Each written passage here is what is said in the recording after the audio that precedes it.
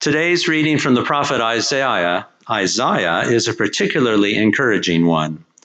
Chapter 55, from which this reading comes, is a magnificent statement of God's love for us, in God's own words as related by the prophet. You will recognize the opening lines of this chapter. Come, all you who are thirsty, come to the waters, and you who have no money, come, buy and eat. God is calling us, who are all God's people, to share the bounty that God has created. God reminds us of the covenant made with King David, which is itself a continuation of the covenant with Abraham. It is an everlasting covenant to which God will remain faithful if we keep up our end of the bargain. If we listen to God and obey God's precepts, we will have all that we need to live. All our wants will be satisfied. If we turn to the Lord, we will go out in joy and be led forth in peace.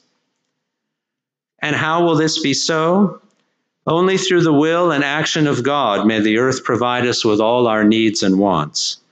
God's will is exercised through God's word, which goes out into the world and is not just language, but effective power, resulting in action. The word that goes out from God's mouth will not return empty, but will accomplish what God desires.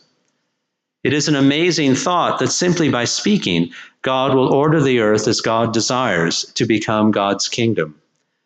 We see this in the first chapter of Genesis, when God simply spoke, saying, "Let there be light, let there be oceans, let there be land, and animals and people and all of creation," just as God intended, simply through the spoken word. All this from the mind of God coming to be in reality. Out of chaos, order.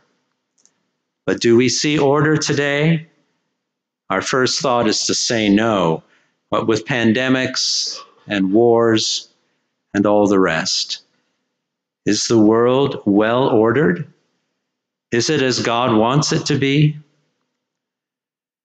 On one level, yes, it is. The world follows unchanging laws of physics, which, after all, are God's laws, created to give the world order.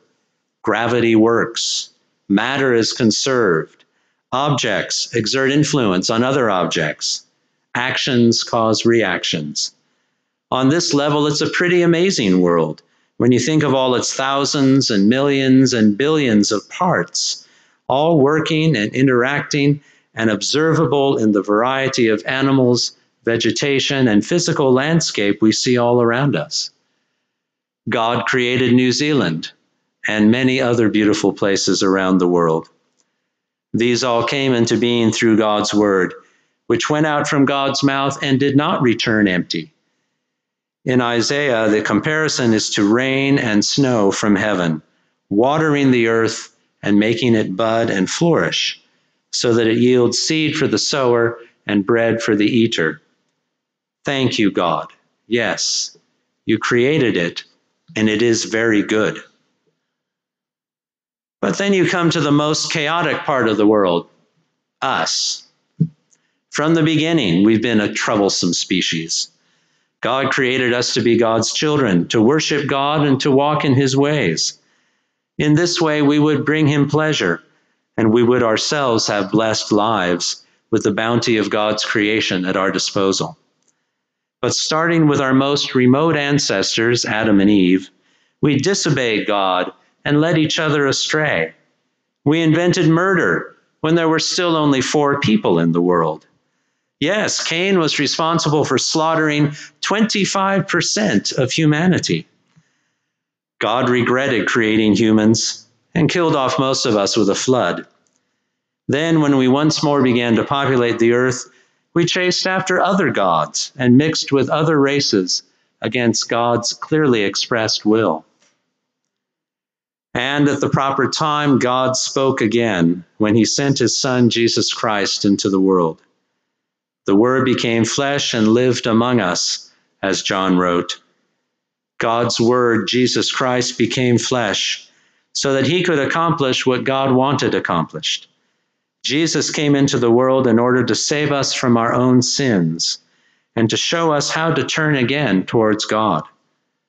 But God's word has not yet accomplished all that God wants it to accomplish.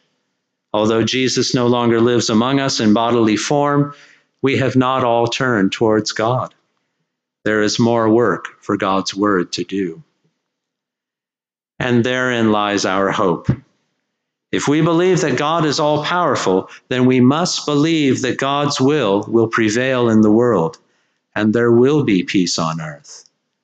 If we believe that God is all knowing, then we must believe that the work begun by Jesus Christ here on earth will continue and finally succeed in bringing about God's loving kingdom. Because God's solution to the woes of mankind will be the right and only one. If we believe that God is everywhere among us, then his word must go into all the corners of the earth which need refreshing and redeeming. We can hope in God, for indeed only God is capable of realizing our hopes. Jesus is the good tree which produces only good fruit, and we who try to follow and imitate Jesus will also bear good fruit. God's word, God's Son, will not fail. Jesus has already shown us the quality of his fruit through his death on the cross. Our hope is in God, who alone can save us from ourselves. God's word will not fall useless to the ground.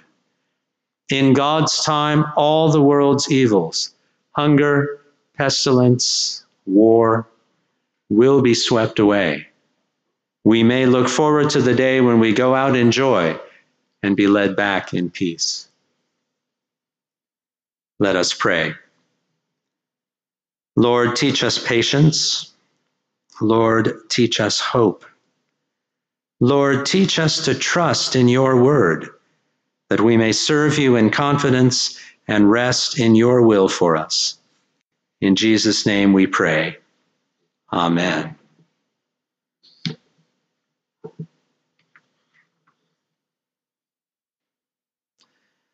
Please stand.